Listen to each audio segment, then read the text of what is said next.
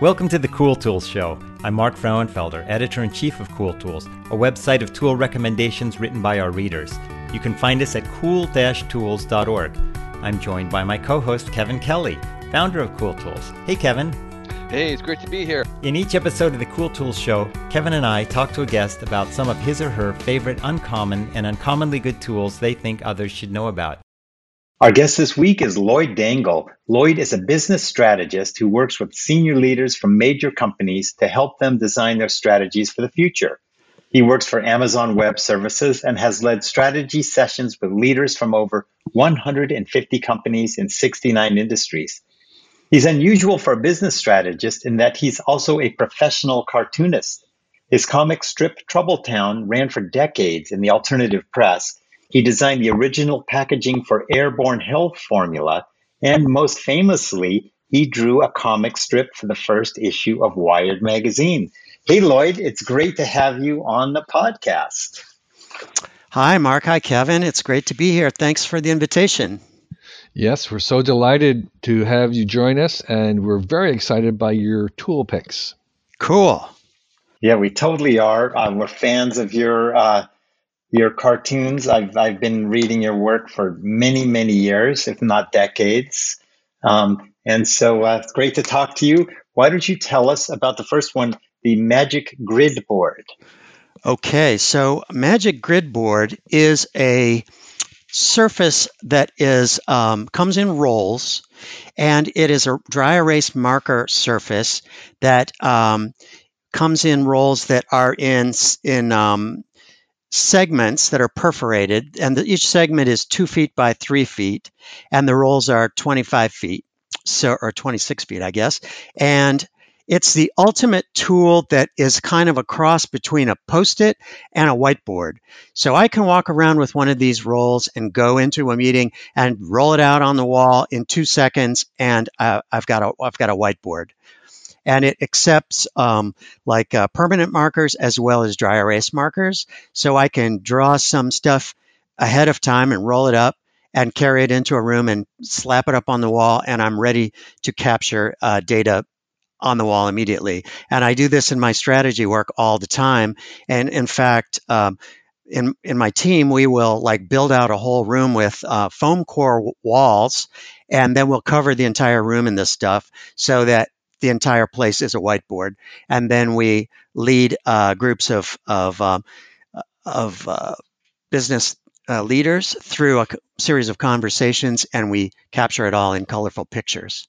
So I live with this stuff. I love it. I use it every day, and at least in the pre-COVID times, I did. And I'm getting excited about getting back into a room and slapping some of that stuff on the wall.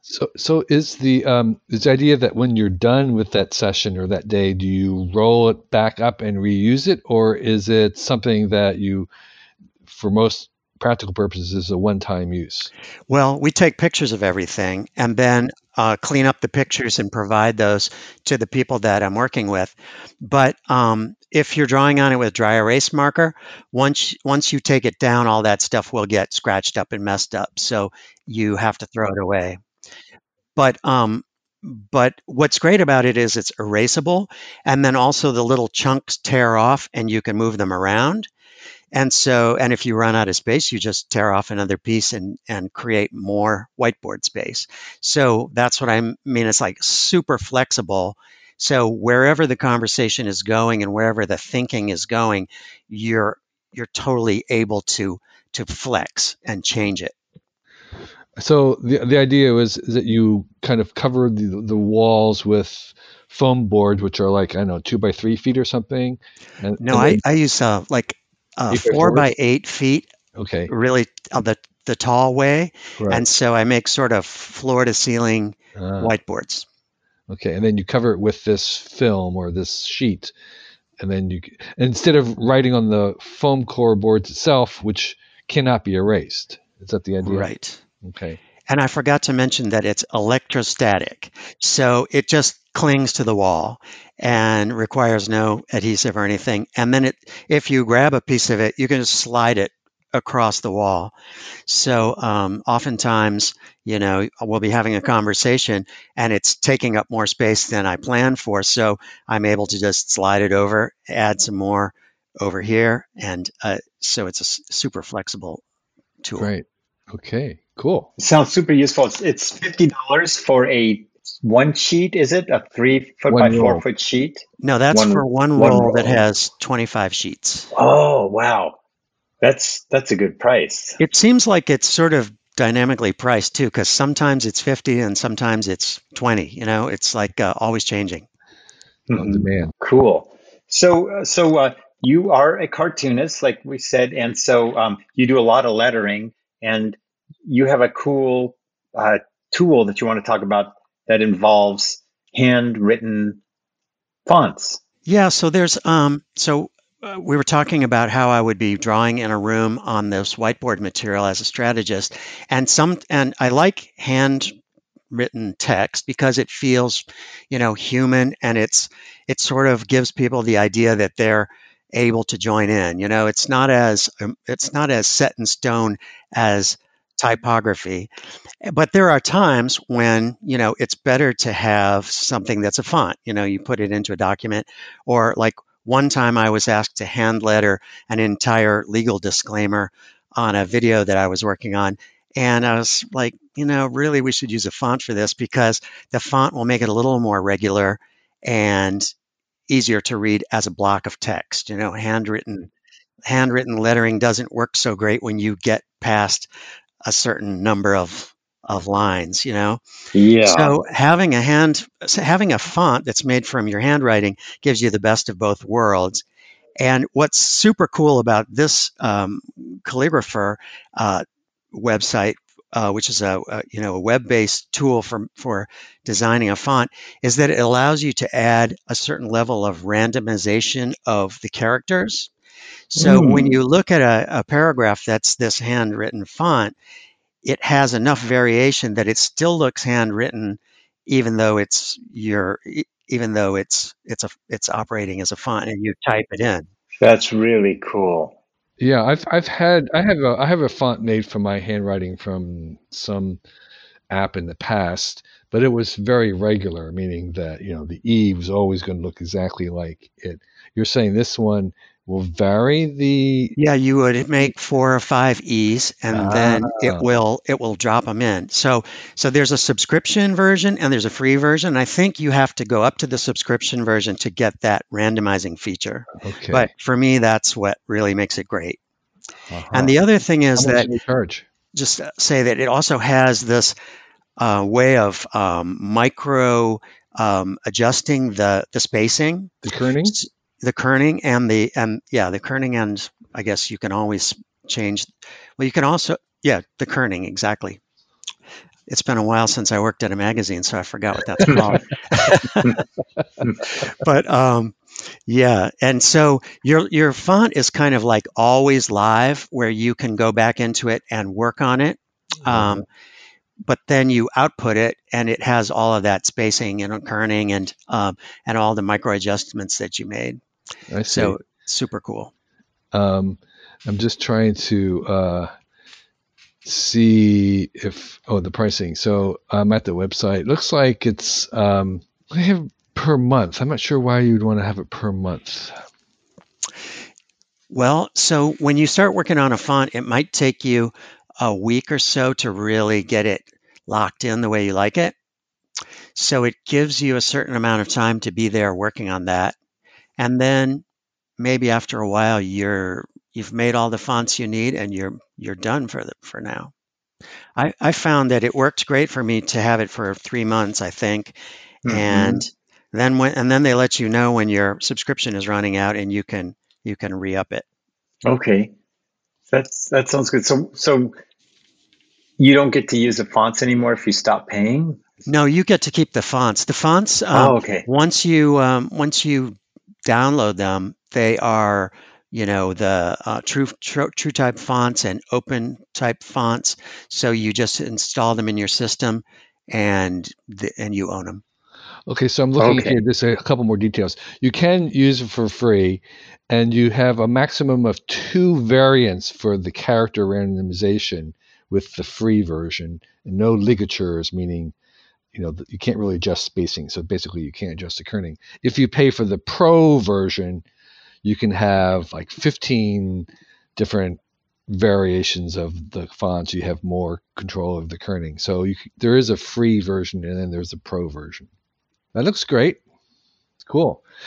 I think everybody should have a font of their own handwriting. I do Yeah, too. I like that idea. I have never done that, but I think I should give that a try. Yeah. you'll love it. It's fun. And it's fun making them Yeah, too. Yeah. it seems fun. Tell us about your empathy map. This is something that you created, I think. So this is not, I didn't make this up. This actually comes from a man named Scott Matthews who has a company called Tremendousness, and it's quite widely used. And it's a tool that doesn't really require anything except paper and and a pen. And but I gave you a template that also is kind of a way of cheating. Um, Mhm. and the great thing about this, it's a thinking tool and it's an exercise, and it really is like a magic trick. It will transform a person, like if you're working with an individual or working with a group, it will transform their thinking from judgment to empathy, and it takes about 15 minutes to a half an hour, and super powerful. So I can quickly describe it. So Yeah. like, imagine you're thinking of someone that you're working with or someone that you're dealing with in your life who's just driving you nuts, and they are somehow behaving in some way that's just not working. Maybe you even have a sort of an adversarial relationship and you can't understand why. So I love to use the empathy map in this kind of a situation. So what you would do first is you need 2 pieces of paper for this version. So for the first piece of paper, you would sit down with your team or whatever, and you would write out all the things you're feeling about this character, and you sort of think of them as a persona. Like, what are all the things that they're doing that's driving you nuts? What is everything that's bugging you about them? And you capture all that stuff until you run out of steam, and then you take that piece of paper and you hide it somewhere. On the second piece of paper, you'll draw your empathy map. So the map, you start out by drawing a circle in the center, like a kind of a small circle. That's going to be the head of the person that you're going to be exploring and thinking deeply about. Then you draw 2 diagonal lines across the paper and stop when you get to the little head in the middle. So you end up with a giant X on your paper, a little circle in the middle, and the X breaks up the space into like 5 spaces, or actually 4 areas that you're going to enter some information into.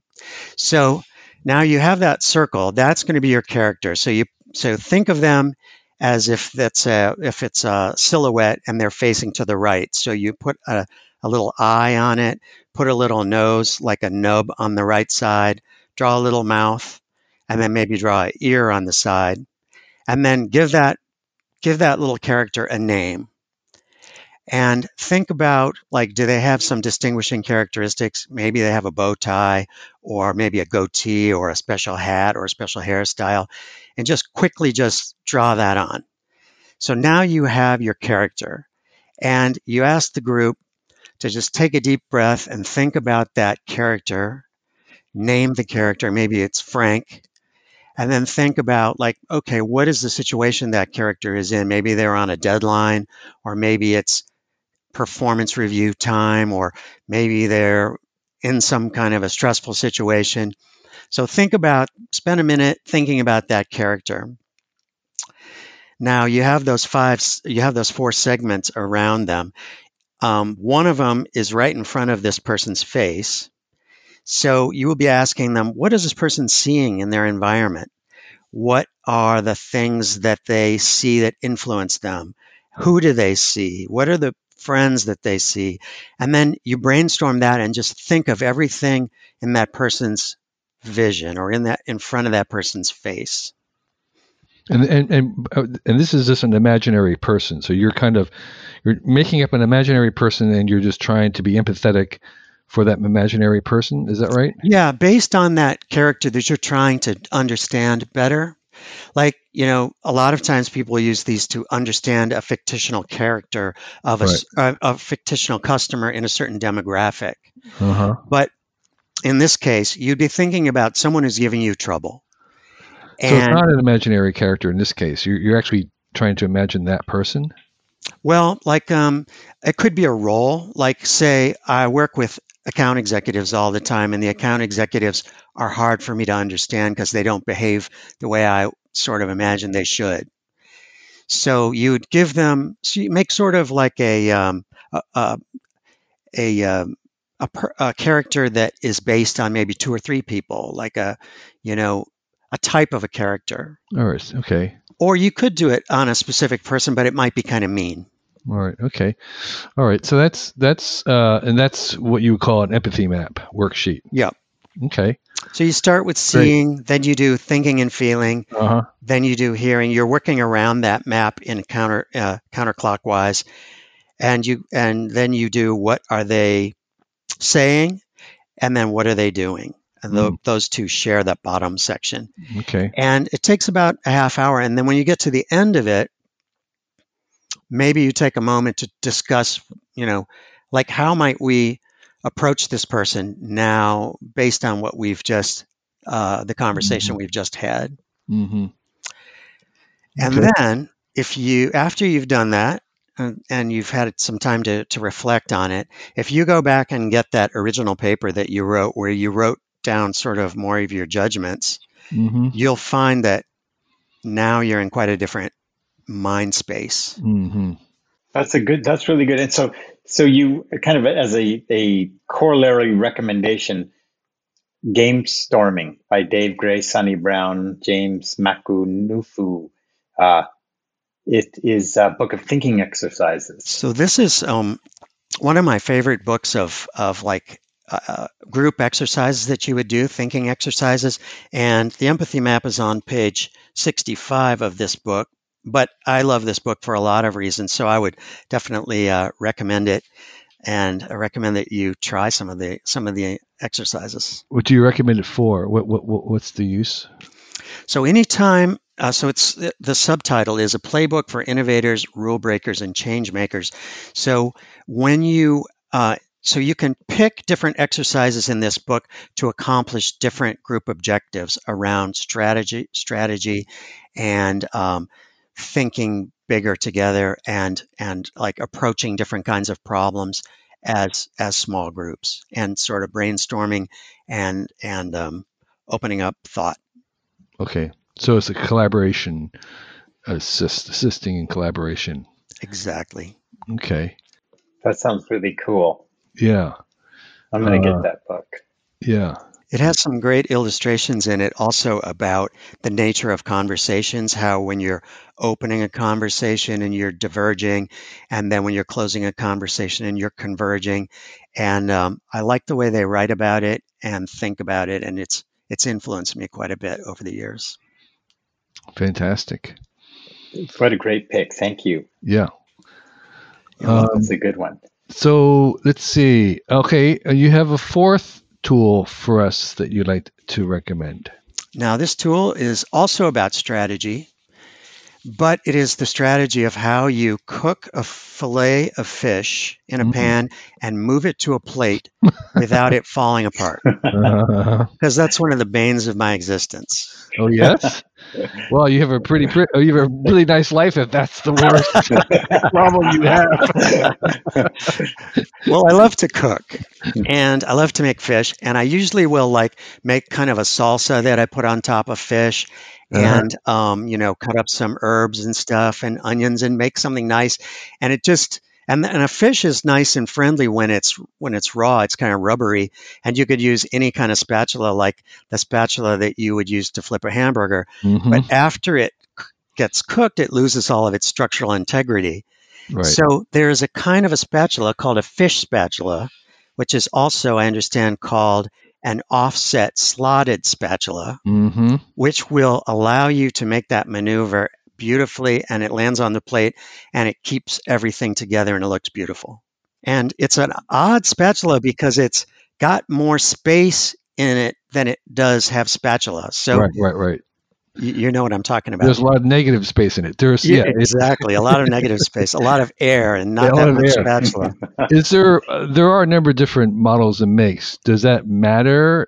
Is this the Argus, the So I, w- the best of them, or do you think there's not that much difference? I will admit that I have like the $6 one, but I picked the $19 one for your show Yeah. because I figure your listeners are kind of high We're rollers. classy. Classy, very classy. But I think the point of it is that it's the weird thing about it is it's the space, the negative space, and the spindly kind of.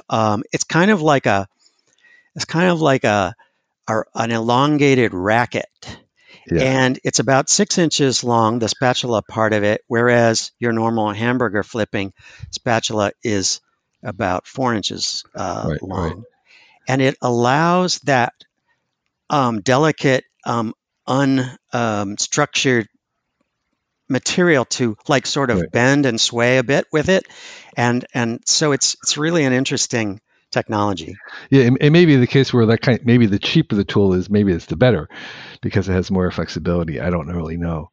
I do know that another Cool Tool guest, Dan Pink, nominated this as his favorite tool. Oh, I love Dan That's Pink. right. Right. So he was saying the fish spatula. You've got to know about this. This is life-changing. I thought I was going to have one that you didn't already have, which this is disappointing because I thought this was weird enough that I would be the only one. But I'm glad to know that Dan and I are in the same. Yeah, that we share this. Totally. Yeah, exactly.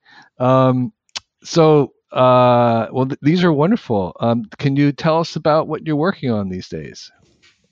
So I am working on a lot of stuff that I'm under NDA that I can't talk about, unfortunately, but it's fascinating.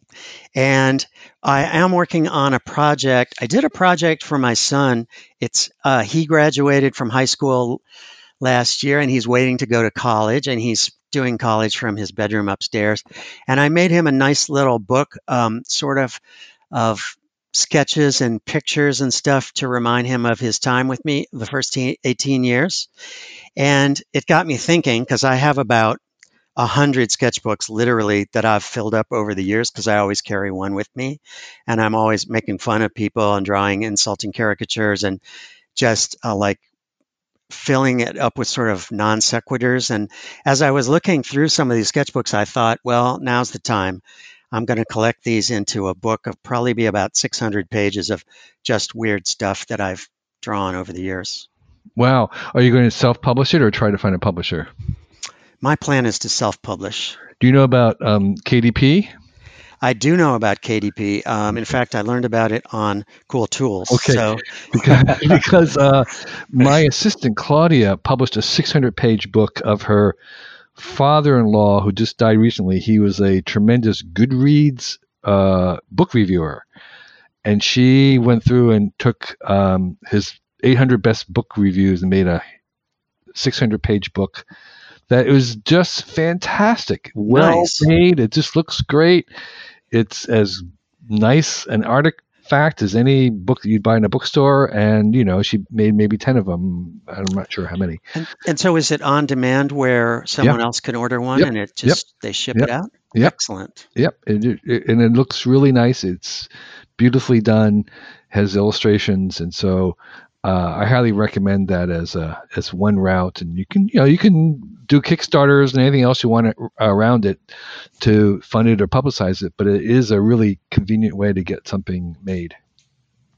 Thank you for that. I look forward. I want one. So just let us know. Me too, Lloyd. Oh, I'll definitely let you know about it. And I have a question. You've been drawing, sketching, as you say, for 25 plus years. You reminded me that you did the cartoons in the very first Wired. Has your process of drawing changed very much in those 25 years? Are you still using pen and paper? Have you gone onto the tablet? Are you, Have you changed the pen? I don't know. You know, actually I have. When I used to do Troubletown, I would draw it with a rapidograph pen, which used to be my favorite thing in the world. And I would also use I would use sable brushes, like watercolor brushes to get that kind of brushy effect. And now I like Pitt Artist pens because they're a brush pen that is just really nice and it's like easy to use, and I love those. So I still What is draw. it called? Called what? It's a Faber-Castell Pitt Okay. Artist's pen, and they come in a lot of different tips, but the brush pen is my favorite. It's kind of like a springy little brush, and it's the ink is permanent and acid free and works great. So I carry a sketchbook around with me. That's a paper sketchbook, but I do love to draw on an iPad with the Apple Pencil and in the program Procreate. That has millions of great brushes, and it just is a fantastic application. But since COVID hit, I also have a 23-inch Wacom Cintiq tablet that I have set up on this ergonomic stand, which is adjustable, and it's on a standing desk that is on wheels. And I love that too. And I draw in Photoshop using all the different all the different Adobe brushes and the Wacom Cintiq. So I'm doing both digital and analog. Mm-hmm. Wow, that's really great. So Procreate on the iPad is good enough for you. I love it. Yeah. Wow. Okay. Also, you can also record all your strokes, so you can make a little movie out of the drawings that you do. That's also really fantastic. Like a time lapse.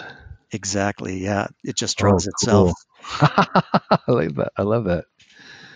Well, thank you. So cool. This is really great. Great. Well, I hope you guys will try some of those things because I think you'll enjoy it. For sure. Yeah, definitely. That sounds good. Lloyd, thank you so much. This has been great talking to you, finding out about the tools that you use, catching up with you. Wow, that first issue of Wired, that was a long 1993. So we've, yeah. I still remember it very vividly. I'm walking in the office there. Yeah, well, that first issue, we were a ragtag band of people with very little future in front of us. It was the likelihood of us succeeding was so slim that it was a lot of fun because we were, we had nothing to lose. So that's always a great place to be. And a great vision. Yeah. And a great vision. Yeah. Well, thanks. And I'm glad to hear that you're still drawing because that's the most important thing. Every day. Wow, that's impressive too. It's an integral part of everything I do, so it's right there in front. Well, okay. One quick question before we go: do you get a free lifetime supply of Airborne? Well, I've probably had enough for my lifetime, so I don't still have the free lifetime supply, but what's Airborne? Airborne is a natural vitamin product that started in the 90s, and I did the first packaging for them. The original packaging. I see. Okay. And they've since kind of moved away from the packaging that I did, but for many years, and I was right there at the beginning where they went from like 0 in sales to 100 million in sales in about 2 years. So it was a wild ride for me. Okay. Yeah. Yeah. Right. And we've gone through many containers of Airborne ourselves. My wife loved that stuff. Yeah, Airborne is invented by a school teacher. It's got some really dedicated supporters. Okay. Fans. Yeah, definitely. All right, Lloyd. Well, great talking to you. Thank you very much. Great talking to you as well. Hey everybody, it's your co-host Mark, and I wanted to let you know that we have a lot more going on here in Cool Tools than just this podcast. We have our flagship website where we review a new tool every day. That's at cool-tools.org. We also have 4 different newsletters. We have this podcast. We have a YouTube channel where we review tools. And if you like what you hear and see and read, the best way to help us out is by going to our Patreon page at patreon.com/cooltools and donate at any level you wish. You can even contribute $1 a month, and that would mean a lot to us. The money that you give us will go towards paying for our transcribing costs, editing videos, and editing the podcast. It goes towards paying contributors who write the reviews for us. It goes towards our equipment costs, our hosting costs, and it supports our very small company of 3 people. This week, I wanted to give a shout out to some of our Patreon supporters who have been giving us at least $2 a month. And if you give us $2 a month, we'll give you a shout out online. And this week, I would like to thank Michael Sakochia, Molly Starr, M. Velderman, Opposable Thumbs, Pamela Cooley, Patrick Weyer, Paul Hosey, Randy Fisher, Stuart Burrows Brand, Synaptic Sam, Therese Schwartz, Tom Hawkins, Tom Markham, What Bear, Javier Pangolin, David Lang, Eric Byers, Sean Hartley, Stephen Powell, Greg Lichtscheit, John Hobson, Adam Bristol, Adam Naher, Anonymous, Bill Kempthorne, Bruce I. Niles, Chris Woodruff, C. Kolos, Daryl Flynn, Egg Fleegoff, Eric Hanschrau, Eric Hoover, Godfrey Saldana, Jay Skiles, John M. Larson, Jude Galligan, Kenneth Gilman, and Lucas Frank. Thank you very much for supporting the show, and we will see you next week.